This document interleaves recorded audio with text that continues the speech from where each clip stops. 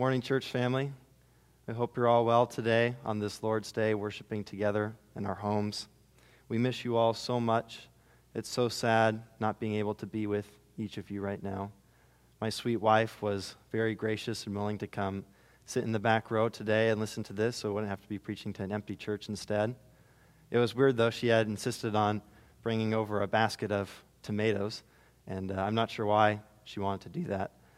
But in all seriousness, trying to imagine each of your faces right now because I know that you'll be listening to this. And I'm praying that God would be gracious to overcome the fact that you're not here in person. I pray that He will still be able to communicate His word effectively through this recording to all of us. It's a blessing to be able to do this, and I'm so thankful for the technology that we have. Other times in church history, if we were experiencing some kind of pandemic like what we're experiencing right now, it wouldn't be possible to preach like this to the church.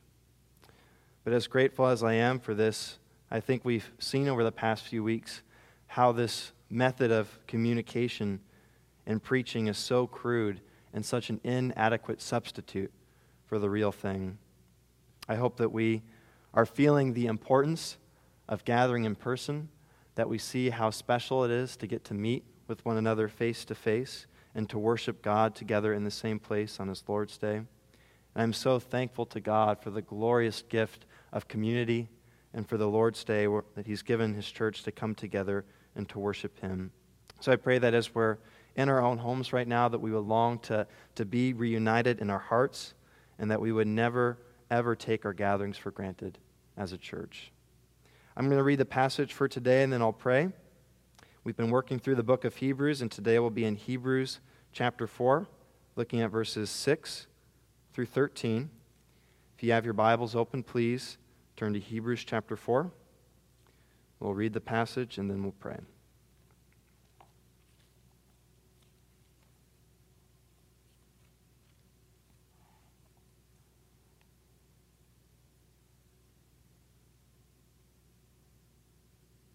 From the ESV, Hebrews 4, starting in verse 6 through verse 13. This is the word of God. Since, therefore, it remains for some to enter it, and those who formerly received the good news failed to enter because of disobedience, again He appoints a certain day, today, saying through David so long afterward in the words already quoted, "Today, if you hear His voice, do not harden your hearts. For if Joshua had given them rest, God would not have spoken of another day later on. So then, there remains a Sabbath rest for the people of God. For whoever has entered God's rest has also rested from His works as God did from His. Let us therefore strive to enter that rest, so that no one may fall by the same sort of disobedience. For the word of God is living and active, sharper than any two-edged sword, piercing to the division of soul and of spirit, of joints and of marrow, and discerning the thoughts and intentions of the heart. And no creature is hidden from His sight, but all are naked and exposed to the eyes of Him to whom we must give an account." Let's pray.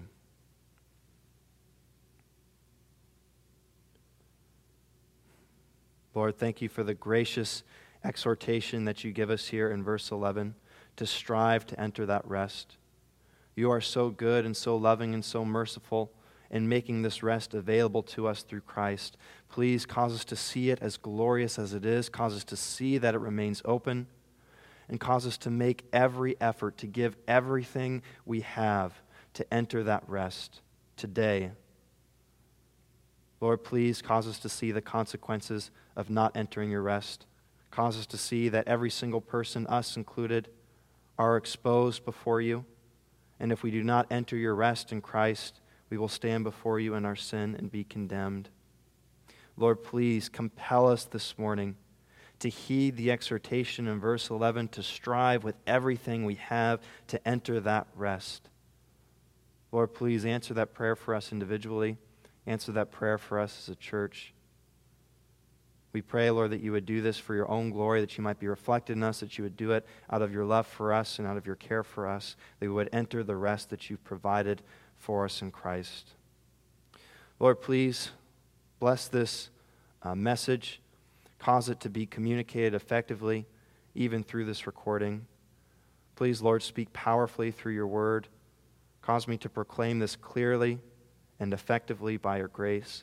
Give each and every one of us attentive hearts. Cause us to receive this the way that you would desire us to. Cause us to be rightly impacted by your word today, to be convicted of the ways that we are failing to strive with all of our hearts, to repent of that, and by your power in Christ, seek to enter that rest. Lord, we're so thankful for your word, and we're so thankful that you would be pleased to speak to us in these ways. Glorify yourself during this time, we pray, and the effects that it has on us. We pray this in your name. Amen. So the sermon is titled, Make Every Effort to Enter. And that's based on verse 11. Verse 11 is kind of the crux of this passage. The verses before it, verses 6 through 10, are a reason for heeding the command in verse 11. And then the verses after it, verses 12 through 13, are another reason for heeding the command in verse 11, which is this: let us therefore strive to enter that rest. In the U.S. right now, COVID-19 has spread to all 50 states. As of yesterday, when I was looking at this, there were at least 250,000 cases of coronavirus in the U.S., and over 6,000 people have already died. These are real people. These are real men, real women, brothers, sisters, mothers, fathers. 6,000 have already died here in the U.S., and around the world, over 1 million people have been infected, and over 54,000 people have died. The government and our county has released death toll projections, and it's hard to know how reliable these things are. And when we consider the impact that this has already had on the world relative to the size of the population in the U.S. and globally, it's not as dramatic as it can appear, but the reality is that there are people that are dying, and there are people that will continue to die. And as a result, mortality is on our minds more. Death is something that we're thinking about more and have been confronted with on a daily basis. And for what it's worth, this is a good thing. If you recall, when we were looking at the resolutions of Jonathan Edwards in our prayer furnace, one of Edwards' resolutions was to reflect often on his own dying. Resolution number 9 says this, quote, resolved to think much on all occasions of my own dying and of the common circumstances which attend death. Reflecting on our death is like jumping into cold water. It wakes us up. It shocks us back into reality. It reminds us that every single day we live on the precipice of eternity. Every single day we live in the face of death. And the reality is that each and every one of us, without exception, will die at some point. We're all only hours before we stand before the throne. And when we realize that ought to change the way we live now. We must live today in light of tomorrow, in light of the eternal tomorrow, which we will all be experiencing soon. We need to make the most of the time we have now and to truly strive with all our hearts to enter that rest, as the author of Hebrews commands us to this morning. That rest remains open for you as long as you live. Enter it yourself. Strive to help others enter that rest. Because as Hebrews 9:27 says, it is appointed for man to die once, and then after that comes judgment. Today, as long as it is called today, make sure you have eternal life. We cannot wait. We're not promised tomorrow. And when death is before our eyes like it is in the COVID-19 situation right now, it should create a right sense of urgency for us.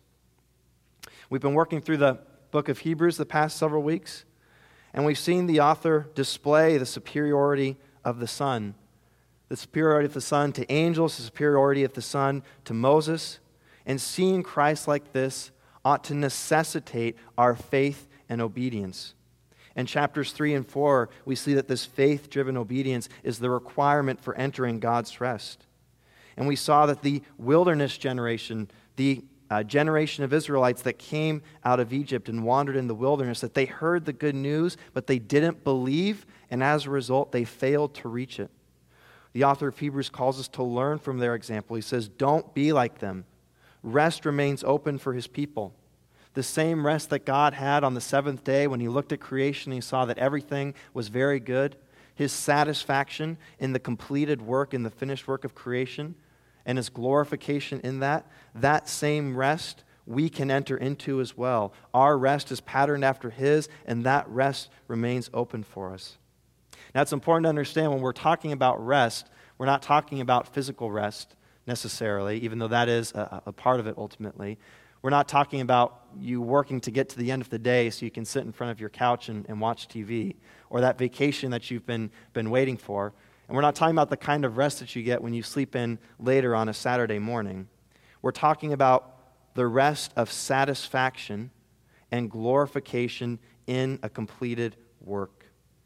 I want to say that again because I need us to keep this in mind this morning. When we're talking about God's rest, we're talking about his satisfaction and his glorification in the outcome of his completed works. His satisfaction and glorification in the outcome of his completed works. In his case, it's creation, and our rest is worship and satisfaction in eternal life, and being the new people of God in the new Canaan, promised land, worshiping him forever in perfection.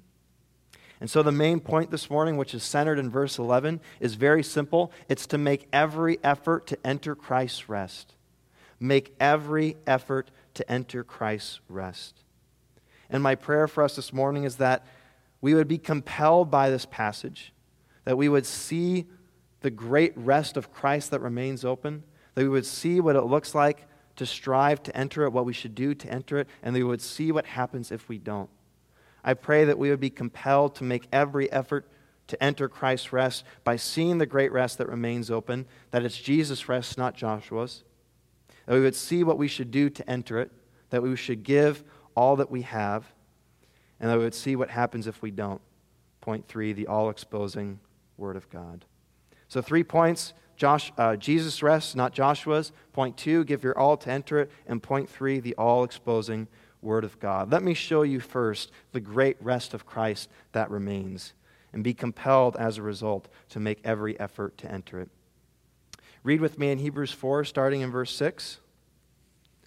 Since therefore it remains for some to enter it, and those who formerly received the good news failed to enter because of disobedience, again he appoints a certain day, today, saying through David so long afterward, in the words already quoted, today if you hear his voice, do not harden your hearts.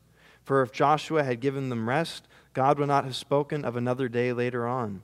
So then there remains a Sabbath rest for the people of God. For whoever has entered God's rest has also rested from his works, as God did from his. Verse 6 says, since therefore it remains for some to enter. It remains for some to enter. God determined that some people would enter his rest. And if it wasn't going to be the wilderness generation, if they weren't going to enter, then there must be some other people that would. And that some is a broad word. It's referring to all possible people that could enter his rest. Perhaps you are in that some. Perhaps I am in that some. I pray that we are. Now, if you know your Old Testament history, you could possibly raise an objection here, because you know that eventually Israel did enter God's rest, that God had promised Israel a land, and that he had promised to give them rest in this land. Indeed, in the Old Testament, the promise of rest was associated with the secure possession of the land of Canaan, of the promised land, of Israel being God's nation and him being their God. And that was actually accomplished in the Old Testament in the conquest of Joshua. Joshua led them into the promised land, and he secured it for them. We can trace this thread back to the covenant of Abraham. God, of all the peoples in the world, he singles out Abraham, and he decides he's going to make a people for himself.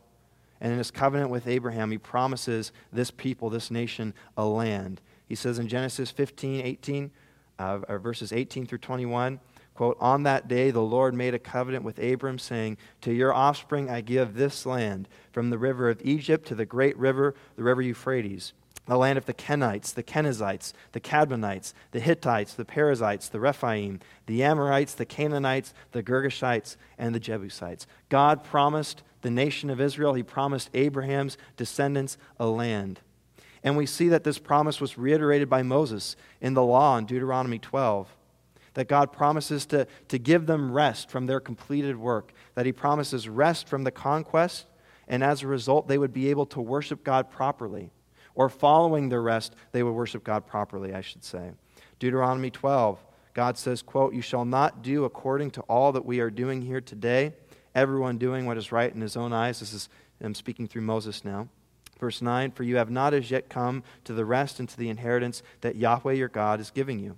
But when you go over the Jordan and live in the land that Yahweh your God is giving you to inherit, and when he gives you rest from all your enemies around so that you live in safety, then to the place that Yahweh your God will choose to make his name dwell there, there you shall bring all that I command you, your burnt offerings and your sacrifices, your tithes and the contribution that you present, and all your finest vow offerings that you vow to Yahweh."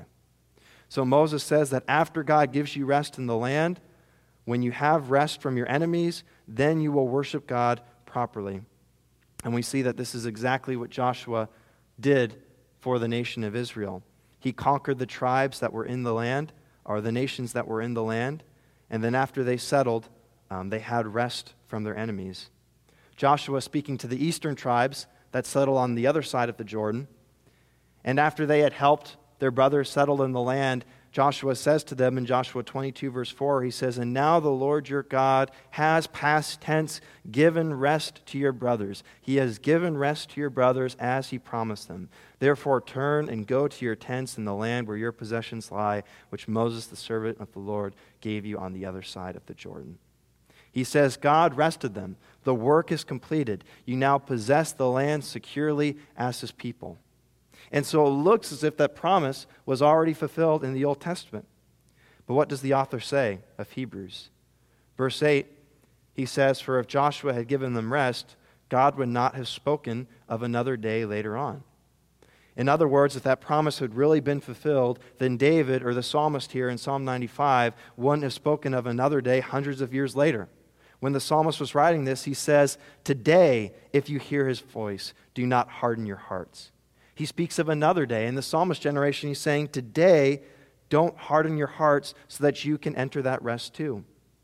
Psalm 95, verses 6 through 9, listen to the words of the psalmist. He says, "Oh, come, let us worship and bow down. Let us kneel before the Lord our Maker. For he is our God, and we are the people of his pasture and the sheep of his hand. Today, if you hear his voice, do not harden your hearts as at Meribah, as on the day at Massah in the wilderness, when your fathers put me to the test and put me to the proof, though they had seen my work."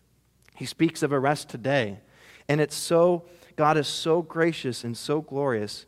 It's clear that he must have had something greater in mind when he made this promise. To Abraham. And when Moses spoke of a promised rest for the people, yes, it was fulfilled in one sense when Israel took the promised land, but God had something so much greater in mind with respect to the promised rest for his people.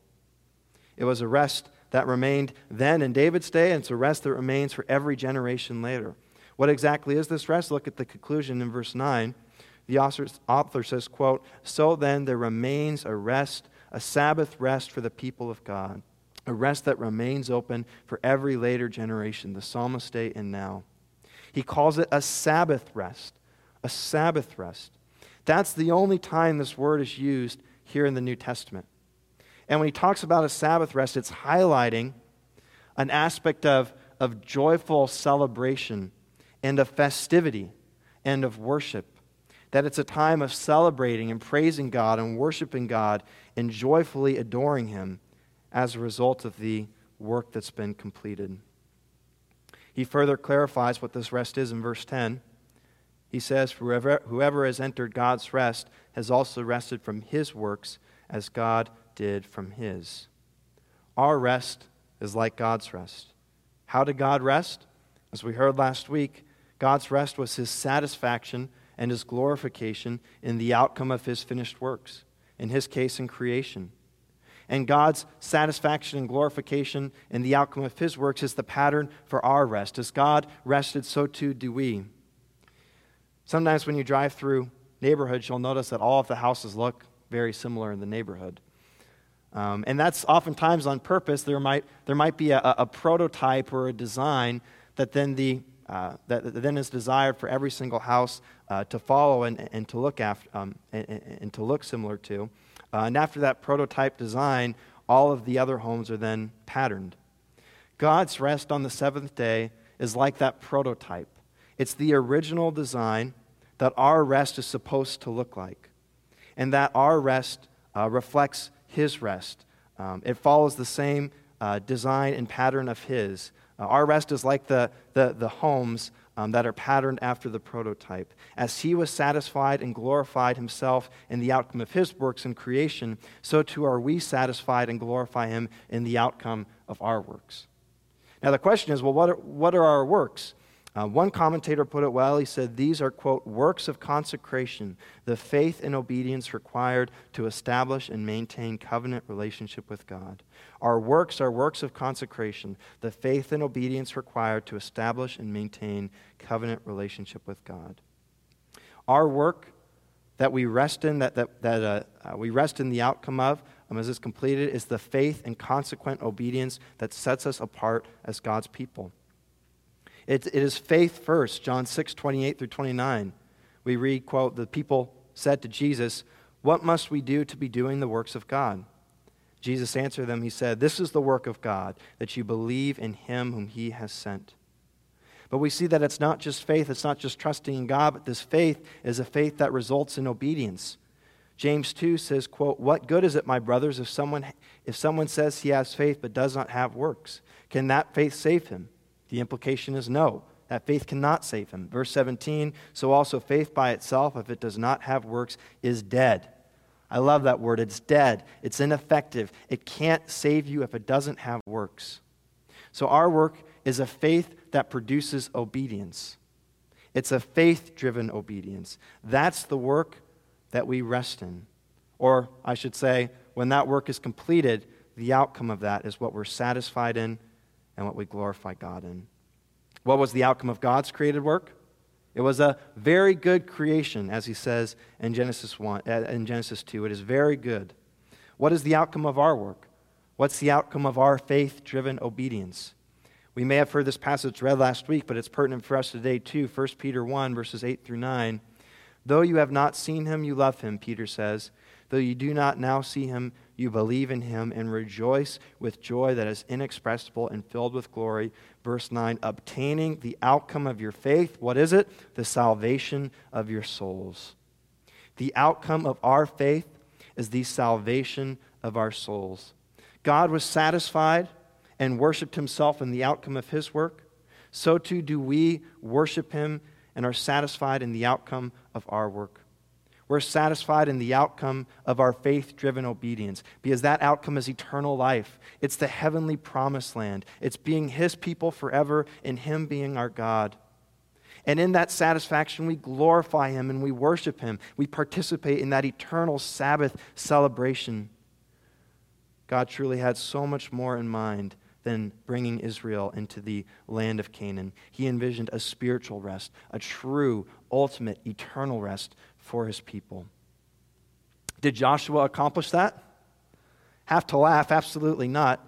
Joshua did not accomplish that for the people of God, but Jesus did. And it's really interesting. If you have a King James Bible, you'll notice that this verse translates the word Joshua as Jesus. And it's a mistranslation, but the reason why it does that is because it's the same word. Jesus is the word in Greek for Jesus, and it's the same. It's the Greek version of the Hebrew word, which is Yeshua, which we translate Joshua, and both have the meaning of Savior. And some think that this could be an intentional wordplay here on the part of the author of Hebrews. That yes, Joshua did not bring them in to the rest of God, but the true Joshua, the ultimate Joshua, the real Jesus, the real Yeshua, the real Savior, Jesus, did. You know, we talk about types and shadows in theology, and I don't know if you ever stopped to think about those terms before, but it's really a great It's really a great image. If you think about that neighborhood again, of all of the houses that are similar to each other, that are patterned after the prototype, I want you to think of the home with the sun behind it and the shadow that it's casting on the street. The shadow that you see, if you look at it, the shadow is not the home itself. The shadow is just a reflection of the home. The shadow is a mirror image of the home. In the same way, when we talk about shadows in theology, we're saying that Joshua's resting of Israel in the land of Canaan, that was a shadow, it was a reflection, it was a mirror image of the real thing itself, of the home itself, which is the rest we have in Christ. Christ's rest is the substance. Joshua's rest in the land of Canaan was the reflection of that and the shadow of that. But the real rest is Christ. And that home, Christ's rest, that's designed after the prototype of God's rest. It follows the pattern of God's rest. The true rest is offered by the true Yeshua, the true Savior, Jesus Christ. Matthew 11, verses 28 through 29, Jesus says, quote, "Come to me, all who labor and are heavy laden, and I will" what? "I will give you rest." I will give you rest. "Take my yoke upon you and learn from me, for I am gentle and lowly in heart, and you will find rest for your souls." How does Jesus secure true spiritual rest? How does he secure eternal life in the heavenly promised land and make us God's people? He does it the same way the Jesus or the Yeshua did it before him. The same way Joshua defeated the enemies in the land of Canaan that stood in the way of the promised land, so too does Jesus defeat our enemies that stand in the way of inheriting that eternal rest. But our enemies were not flesh and blood. Our enemies were not Canaanites. Our enemies were sin and death themselves. We could not enter God's rest. We do not have a right relationship with God apart from Christ. We were disobedient. We deserved God's wrath. Our sin stood in the way of us entering that promised land. We couldn't inherit it. But Jesus came to annihilate our sin. He came to conquest. He came to destroy our sin through his own death. That on the cross, God, instead of pouring out his wrath on us, instead of punishing us for our sin, he punished Jesus for our sin instead. That Jesus took our sin upon himself and brought it down to the grave with him, and that he raises us to life again with him so that we can have a right relationship with God through his resurrection, that we're raised to life as new people, that we can be reconciled to God as his people. And as a result, he secures for us that life forever. Right relationship with God, us as his people, him as our God, and worthy of eternal life forever. Romans 5, verses 8 through 11 says this, the Apostle Paul, God speaking through Paul, quote, "But God shows his love for us, and that while we were still sinners, Christ died for us. Since therefore we have now been justified by his blood, much more shall we be saved by him from the wrath of God. For if while we were enemies we were reconciled to God by the death of his Son, much more now that we are reconciled shall we be saved by his life. More than that, we also rejoice in God through our Lord Jesus Christ, through whom we have now received reconciliation." Come to Jesus. Come to the true Joshua. Find rest for your souls. Jesus stands there to offer what Joshua didn't. He offers true spiritual rest. He offers satisfaction in the outcome of your saving faith, satisfaction in worshiping God in eternal life, in a right relationship with God forever, being the new people of God in the new Canaan, worshiping him in perfection. If you hear this, repent and believe. Acknowledge your sin. Acknowledge you don't deserve that rest. Acknowledge that you deserve to be separated from God forever in hell, and instead turn away from your sin and trust alone in Jesus to save you. Trust alone in him to conquer your death, to conquer your sin, and to grant you that rest that he offers to all who come and trust alone in him to give it. In studying this passage, it's interesting to see different perspectives on whether this rest is referring only to a rest that happens in the future or whether it's referring to a present reality as well. I think even though the emphasis may be on a rest we enter in the future, It certainly is true that we experience at least some of this rest today, and perhaps it's highlighted by the fact that it refers to today. Today, if you hear his voice, do not harden your hearts. In the New Testament and throughout Scripture, there's this concept of already, not yet, that in a sense, we already have this promised rest, but yet we're not experiencing it fully. That we experience some of the outcome of our faith already, that we truly have eternal life now, that we have right relationship with God now, even though we're not experiencing that as fully and perfectly as we will in the future. But the fact that we already have eternal life, the fact that we already have Christ, that we have Him, that we have His rest, that should be enough to overwhelm us with peace and joy, regardless of our circumstances. Regardless of whether we're having to shelter in place because there's a deadly virus in the world, or regardless of whether life is as good as it could possibly be in this world, we should be satisfied and we should be content because all of our deepest desires are completely fulfilled in Him. You have Jesus. You have the promised rest of God. You have eternal life. Taste that now and eagerly await for the future consummation of that. I think that this future consummation is anticipated in God's promise to bring back the exiles to Israel. In Jeremiah 32, we get a beautiful picture of this. Listen to the words of the prophet. He says, quote, "And they shall be my people, and I will be their God. I will give them one heart and one way, that they may fear me forever, for their own good and the good of their children after them. I will make with them an everlasting covenant, that I will not turn away from doing good to them. And I will put the fear of me in their hearts, that they may not turn from me. I will rejoice in doing them good, and I will plant them in this land in faithfulness with all my heart and all my soul." What more could you possibly want? Get that picture in your mind. Here's the application for you. You want an application point? Desire that. Long for that deeply.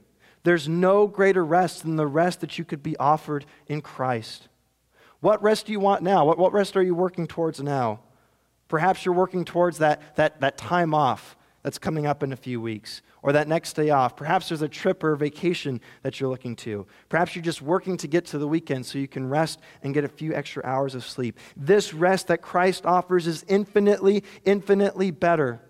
Picture yourself in heaven, feasting in Zion, as we had a chance to sing earlier today, with Him in His immediate presence, seeing Him in perfect relationship with Him, loving Him, being loved by Him, in perfect relationship with everyone else in the world. No sin, no suffering, no death, glorifying Him forever. Meditate on that rest. The more you do, the more you'll want it, the more you'll long for it, more than just about anything else in this world. It is so perfect and sweet and beautiful and glorious, and it's really, truly open to you. Verse 9, "So then there remains a Sabbath rest for the people of God. There remains a Sabbath rest for the people of God, for whoever has entered God's rest has also rested from his works as God did from His." Seeing the rest that remains open, what should you do? Seeing the rest that remains open, what should our response be? Point 2, give your all to enter it. Give your all to enter it. See the concluding exhortation in verse 11. "Since this glorious rest remains open," verse 11, quote, "let us therefore strive to enter that rest, so that no one may fall by the same sort of disobedience." What should you do? The author of Hebrews, or God speaking through the author, says, make every effort to enter.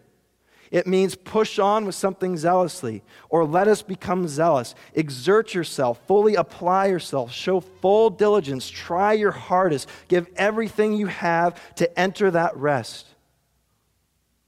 How? It's already been explained above. Hebrews 4:3, verse A says, quote, "For we who have believed enter that rest."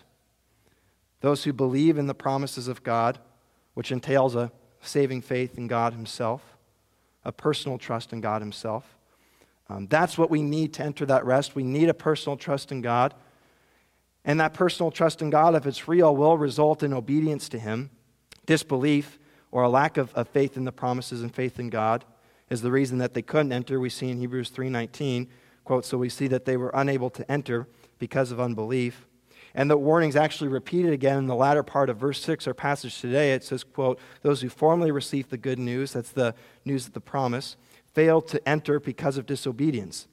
The reason in chapter 3 was disbelief. The reason here is disobedience. Disbelief and disobedience always go together. They're like two sides of the coin. That's not necessarily the best analogy because disobedience is really the fruit of disbelief. It'd be more like thinking of disbelief as the tree and disobedience as the fruit or the product of that. But disobedience is really what brackets this section here. Verse 6b says, those who formerly received the good news failed to enter because of disobedience. And verse 11 says, let us therefore strive to enter that rest so that no one may fall by the same sort of disobedience.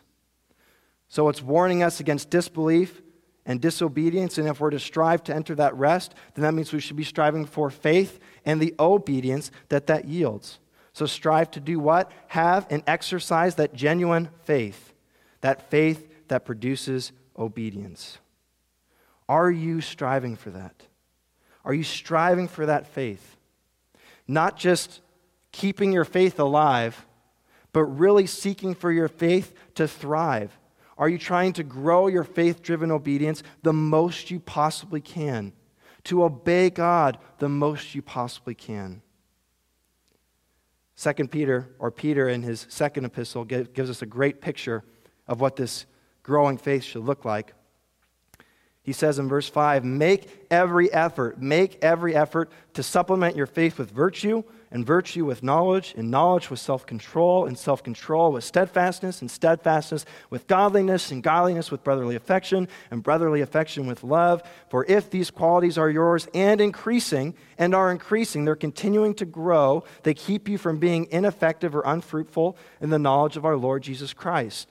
Therefore, brothers, be all the more diligent to confirm your calling and election, for if you practice these qualities, you will never fall, for in this way there will be richly provided for you an entrance into the eternal kingdom of God, into the eternal kingdom of our Lord and Savior, Jesus Christ. Now, this isn't saying that we need to have a perfect faith in order to be saved. Our faith is part of what's perfected by Christ itself. And on this side of heaven, our trust will never be good enough. It will never be perfect. I mean, we're not saved by a perfect faith. Again, that's part of what we receive in Christ's righteousness being imparted to us. If that were the case, if you needed perfect faith to be saved, no one would be saved. However, what this is telling us here is that a saving faith is a faith that pushes to grow. A saving faith is a faith that seeks to continue to add to itself and to build itself up and to seek obedience in every aspect of your life. If your mindset is that you just want to eke through life and have just enough faith to make it into heaven, that's not saving faith. If your faith is you're just going to go to church and you're going to read and pray sometimes and you're going to serve others every now and then, and know that you're saved by faith and feel safe in that, that's not the way you're saved. You should be fearful for yourself. You should lack assurance if that's your mindset. Because saving faith is a growing faith. It's a striving faith. It gives everything it has to reach for perfection. It seeks to exact obedience in everything that you do all the time. Some of us need to take this more seriously.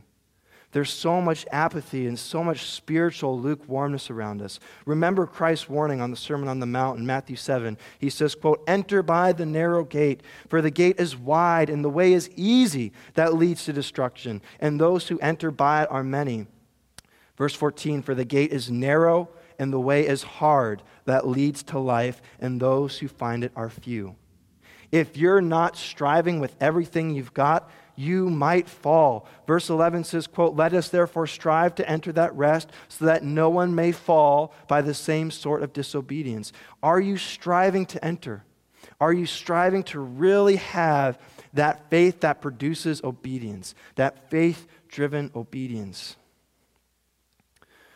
You know, this year, because of COVID-19, the 2020 Summer Olympics in Tokyo, which were scheduled to start on July 24th, were postponed to next year, to 2021. And in modern history, this is the only time the Olympics have been moved. Previously were during world wars. And it really is such an incredible event to have nations from all around the world gather together to participate in the greatest competition possible. Athletes that have trained oftentimes their entire lives, or at least for many years, coming together to compete with one another. I'm always inspired by the dedication and hard work of the athletes and what it took for them to get to that point. Oftentimes, thousands and thousands of hours went into winning that gold medal in their sport. If you want to talk about striving, if you want to talk about making every effort, giving your all to enter the rest in the outcome of your work, which in their case would be a gold medal, you're not going to find much greater examples in the world than in the world of professional athletics. And Michael Phelps, who's the most decorated Olympian of all time, is such a great example of this. From the Olympic side itself, we read, quote, "By the time he retired at Rio 2016 at the age of 31, Michael Phelps had collected a total of 23 golds, 3 silvers, and 2 bronzes at the Olympics, a record-breaking haul that looks unlikely to be bettered for many years to come." His training, we read about it in an article in Men's Journal, quote, "Olympic accomplishments aside, the most interesting thing about Phelps may be his training, if only because it's so standard. The Phelps difference," he says, quote, "volume and intensity.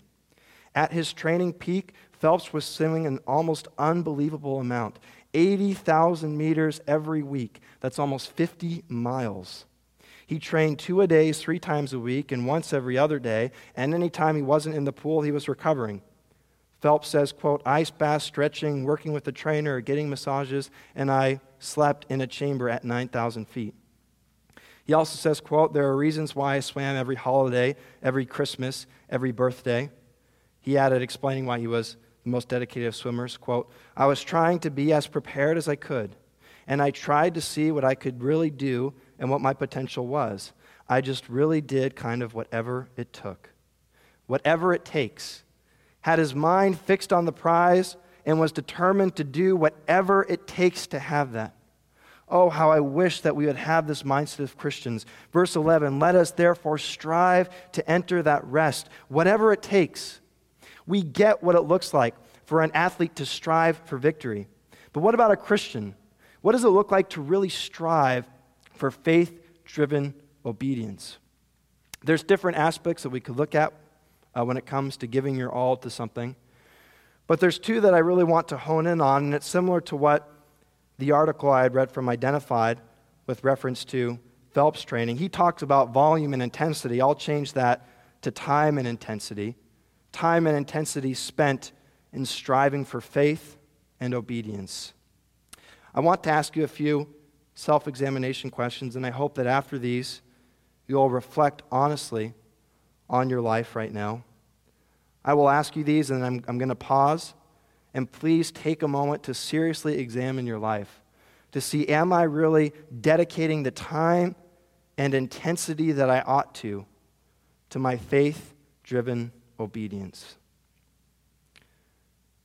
How much time daily do you spend exercising and strengthening your faith by seeking God through the means of grace? So getting really practical here, I want you to ask yourself this. How much time, in terms of minutes, do you spend every day reading Scripture? How much time do you spend every day in prayer? At set times, how much are you praying? And how much time do you spend throughout the day lifting up prayers to God at all times? How much time do you spend thinking about spiritual things? I know for me, oftentimes throughout the day, my mind will wander from one thing to another, sometimes to work, sometimes to the movie I saw the other night, sometimes to what I've got to do tomorrow. How much time do you spend contemplating things that glorify God? How much time do you spend in community? Again, think about minutes. How much time every week are you with other brothers and sisters in Christ, exhorting one another in the faith, serving other people? How much time do you spend making disciples of your wife or of your spouse and of your children? How much time do you spend together in family worship? How much time do you spend making disciples and being discipled by other people here at Cambrian Park Baptist Church? How much time do you spend sharing the gospel with the lost in your life? How much time do you spend praying for and advancing the work of missions? When we look at how we spend our time, it reveals what we're really striving for and what we're not. But I don't want us to just think about time. Time's important. When you look at your life, you should see substantial amounts of time dedicated to these things that we had talked about, but it's not just the time that matters, it's the intensity with which we do them. It's the effort that we put into it. When you read your Bible, how passionately are you seeking God through the Word? Are you hearing Him speak to you personally? Every time you read, are you bringing His Word to bear on yourself? Are you repenting of your sin? Are you seeing your life changed? Are you growing in your love for Him and your fear of Him and your trust in Him every single time? Or do you find you're just checking off the box on your plan, trying to get through, just struggling to focus because you're so distracted? Strive. How fervently do you pray? When you come before God in prayer, are you distracted and tired? Do you find yourself repeating the same old words religiously? Or do you truly wrestle with God in prayer? Do you mourn over your sin? Do you adore Him from the bottom of your heart? Do you joyfully thank Him? Do you petition relentlessly? Do you present to Him your best arguments? Are they full of faith? Are you truly pleading with everything you've got? Maybe sometimes with fasting, lifting up requests not only for yourself but for others too. Do you truly pray fervently? Do you scrutinize and examine all your thoughts and your feelings and your desires and your words and your actions? Not just making sure that you're not sinning, but truly seeking to do whatever it is that most glorifies God possible. Do you ask those questions? Do you ask yourself, is what I'm doing right now the most pleasing to God that it could be? Do you weary yourself for the church? Not just going through the motions, but deeply loving other people, pouring into people, being transparent, sacrificing your finances and resources, putting their needs and wants above your own. This is how striving to enter should look. We should be giving it our all our time, all our intensity, every single day, without exception. If you were to ask someone close to you, would they say that you're striving to enter? Would it be obvious to them? If you looked at Michael Phelps' life, it would be obvious to you that he's striving for something, that he's striving to win a gold medal. If someone were to look at your life, would it be obvious to them that you're striving to enter God's rest, that you're striving to have that faith-driven obedience? Or they say, oh, he used to try when he first got saved, or he does some good things, but he's not really, I wouldn't say he's making every effort. Would they say you strive at work for that promotion, or that you strive in school to get the best grades, or that you strive in your hobbies, or that you strive to be seen well by other people? It's not necessarily wrong to strive for some of those things, but this is infinitely more important. And in striving to enter God's rest and to have that faith-driven obedience, we will rightly strive in all those other ways too. This is what we must seek. Seek the greatest faith-driven obedience possible. Seek it for yourself. Seek it for your brothers and sisters here. The Bible says no one will enter His rest without it. Verse 11, let us therefore strive to enter that rest so that no one may fall by the same sort of disobedience. Which is greater, the eternal rest offered in Christ or a gold medal? Every single Christian, without exception, should not just be seeking to imitate athletes like Michael Phelps. We should be seeking to outdo them in our striving.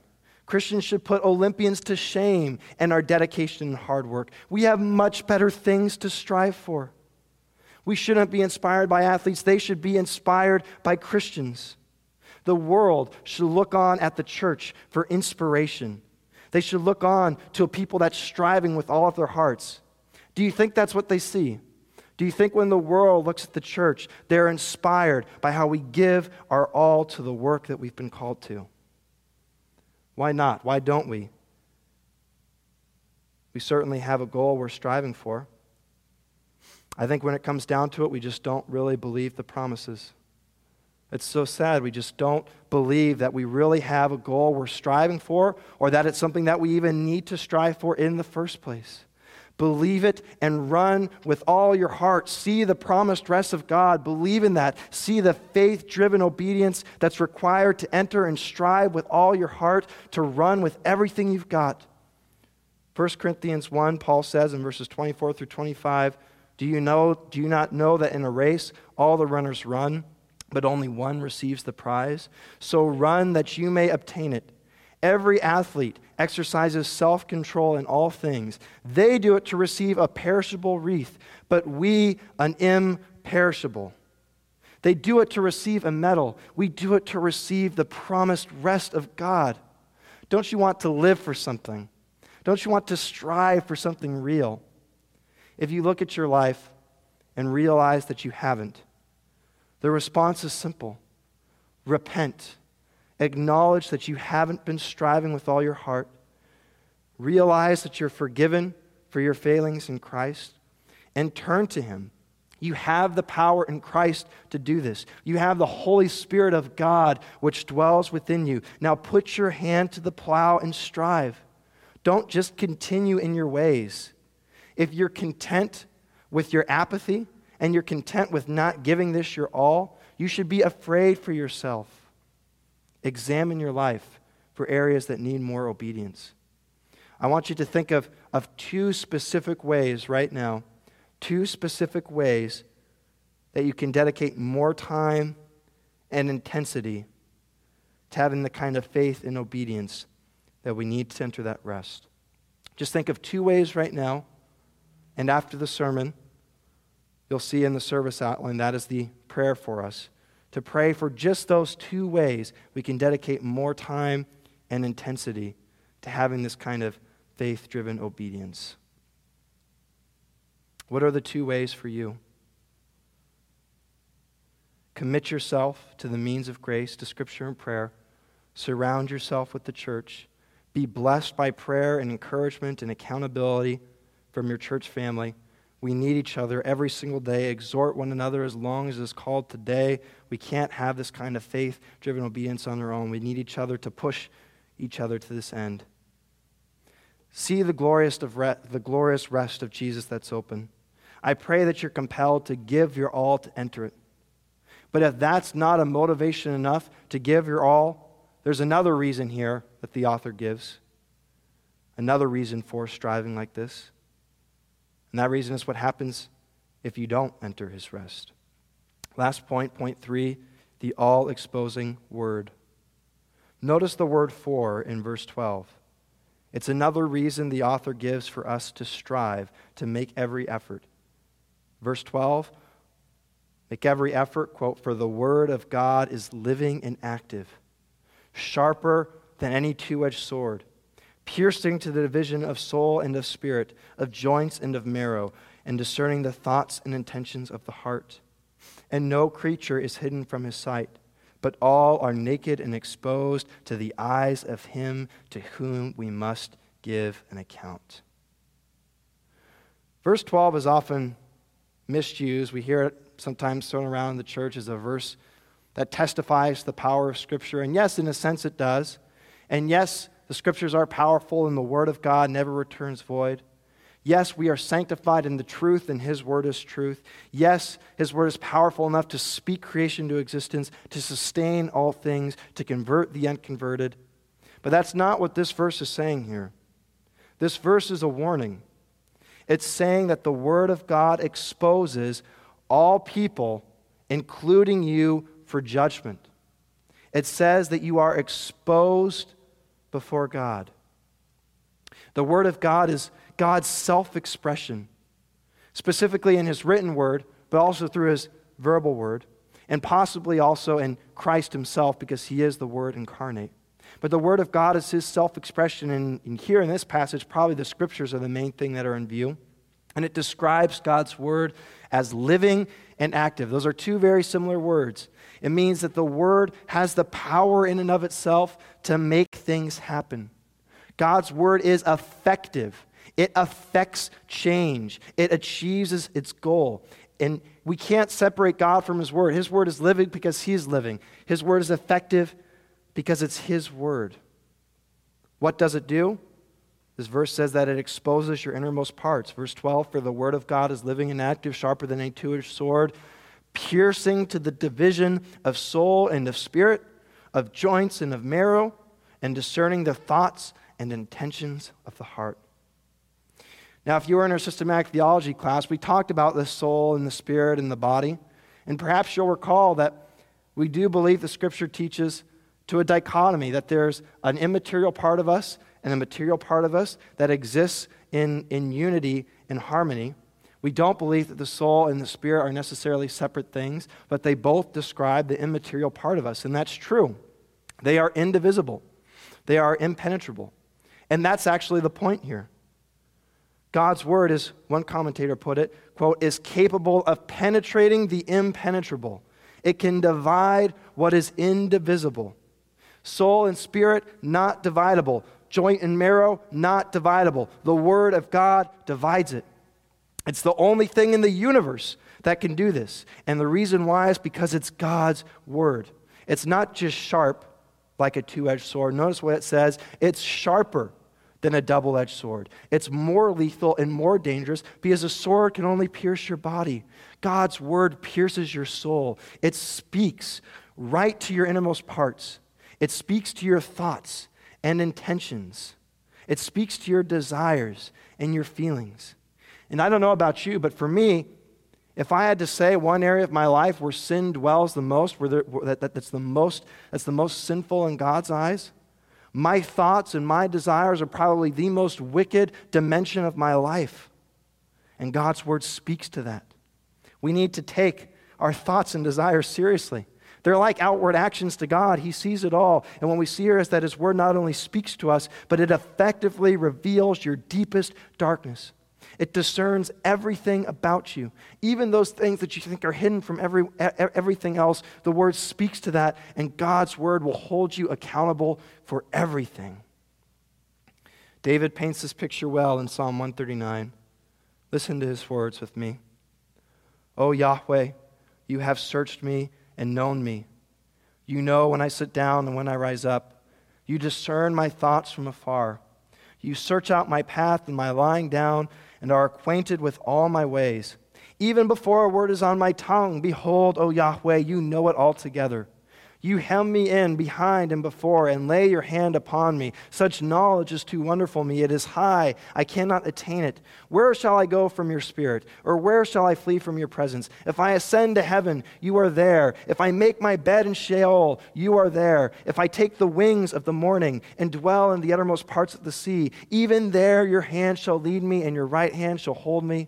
If I say, quote, surely the darkness shall cover me, and the light about me be night, even the darkness is not dark to you. The night as bright as the day, for darkness is as light with you. For you formed me in my inward parts. You knitted me together in my mother's womb. Verse 16, your eyes saw my unformed substance. In your book were written, every one of them, the days that were formed for me, when as yet there was none of them. How precious to me are your thoughts, O God. How vast is the sum of them. If I would count them, they are more than the sand. I awake and I am still with you. Verse 23, search me, O God, and know my heart. Try me and know my thoughts, and see if there be any grievous way in me, and lead me in the way everlasting. That is only a prayer a Christian could pray. God sees everything. He sees everything. Verse 13, and no creature is hidden from his sight, but all are naked and exposed to the eyes of him to whom we must give an account. It's stated negatively, no creature is hidden, and it's stated positively, all are naked and exposed. Those are two vivid images. You're naked before God, not just physically, but spiritually. There are no clothes for your heart. There are no fig leaves to cover up your desires and your thoughts and your feelings. Everything is seen. Shame is made known. And it says you're exposed. This word, it literally means to seize and twist the neck or throat. To lay bare by bending back your neck. It can be referred to a wrestler's chokehold rendering someone completely defenseless? Or like a sacrifice ready to be slain, lifting up the throat to slaughter? And who are we rendered defenseless before? Who are we completely exposed to with our neck bent back? It is the one, quote, to whom we must give an account. We must give a reckoning to God. It's an interesting use of language. In the original, perhaps you could better translate it, we must give a word. In other words, we're exposed by God's word, and we, as one commentator said, shall be required to give a word in return. We stand before God naked and exposed, laid bare, neck bent back, completely and utterly helpless and defenseless before him.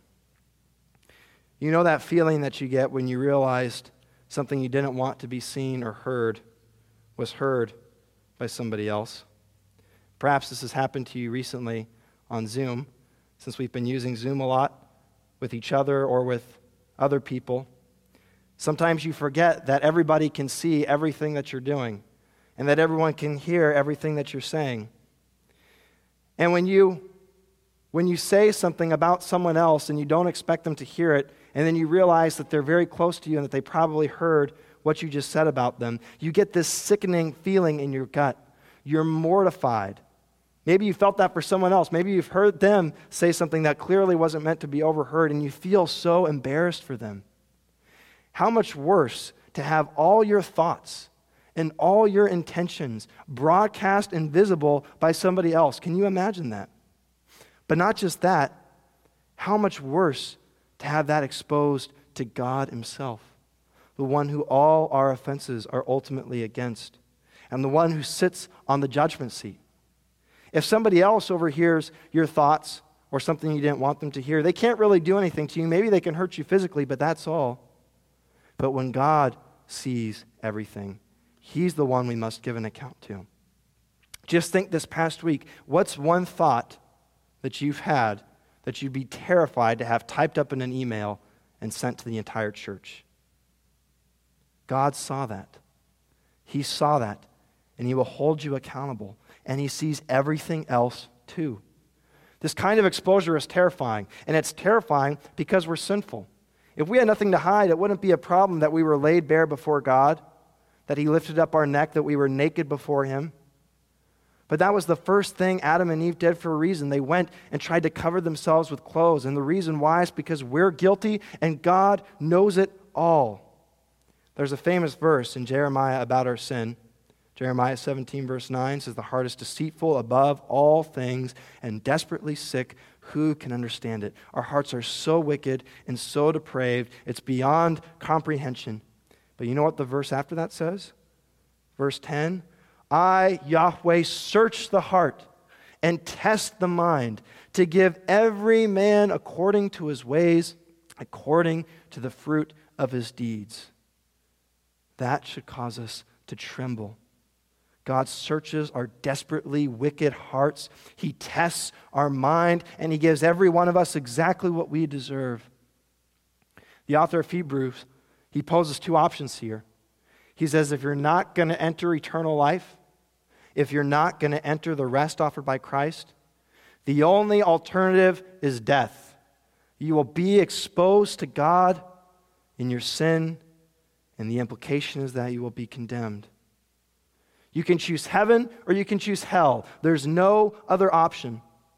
David's parting words to Solomon are fitting. He says in 1 Chronicles 28, "And you, Solomon, my son, know the God of your father and serve him with a whole heart and a willing mind, for Yahweh searches all hearts and understands every plan and thought. If you seek him, he will be found by you. But if you forsake him, he will cast you off forever. If you seek him, he will be found, but if you forsake him, he will cast you off forever."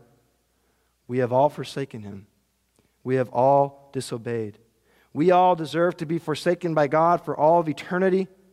But praise Christ, he was forsaken for us. Mark 15, verse 34, Jesus on the cross cried out, "Eloi, Eloi, lama sabachthani," which means, my God, why have you forsaken me?"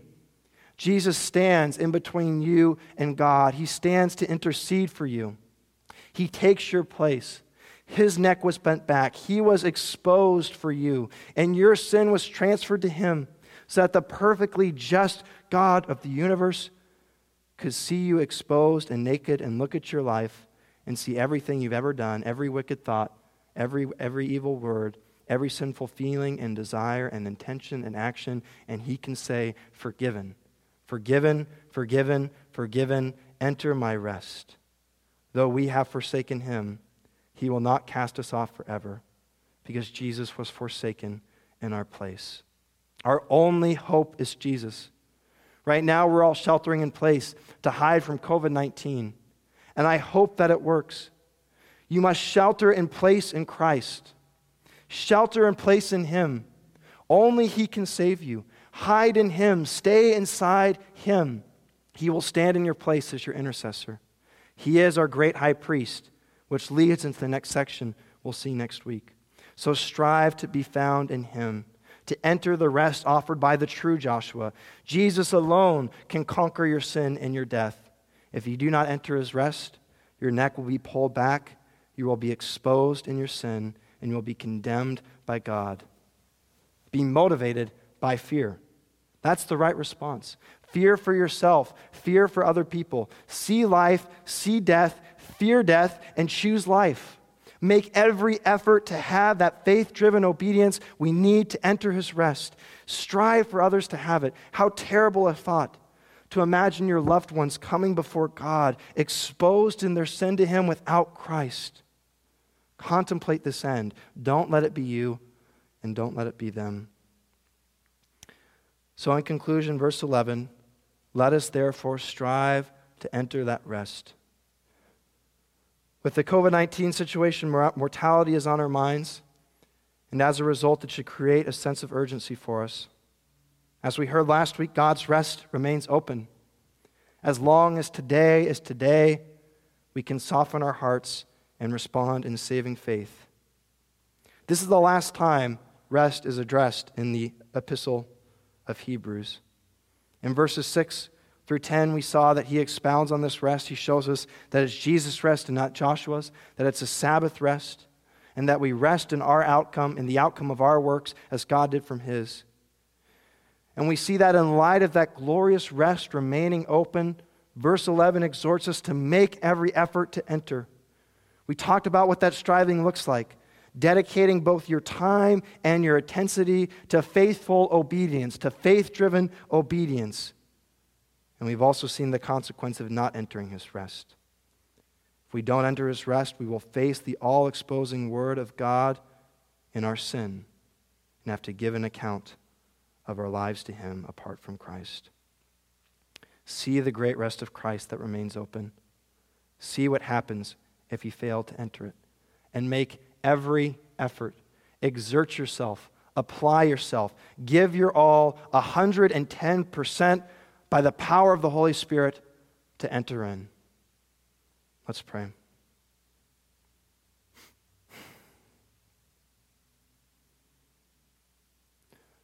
Lord, you are so gracious in securing this rest for us through Christ. The rest of the Israelites in the Promised Land was a shadow and a reflection of the glorious rest that we can have in you for all of eternity. Lord, we can rest and we can be satisfied and worship you in the outcome of our work, of our saving faith. And that outcome for us, Father, is eternal life in Christ, is right relationship with you now and forever. And we ask, Lord, that you would cause us to experience that rest as much as we can now, to enjoy and delight in and rejoice in constantly in the fact that we have you in a right relationship with you in eternal life even now, and eagerly wait for the eternal life that awaits us. Cause us to see the glorious rest that remains open, and cause us to see our fate if we do not enter that rest. Cause us to see that we will be exposed before you, and then if we don't have Christ, we will stand before you in our sin and be condemned in hell forever apart from you. Cause us to repent and to trust alone in you, and to strive every single day with all of our hearts and with all of our might to have the kind of faith-driven obedience that is required of us to enter that rest. We're completely dependent on you by your Spirit to make this happen. We ask that you would compel us by your grace to give everything we've got to enter your rest. Do this for your own reflection and glory in us, and do it out of your great care and compassion and love for us as your church. We pray this in your name. Amen.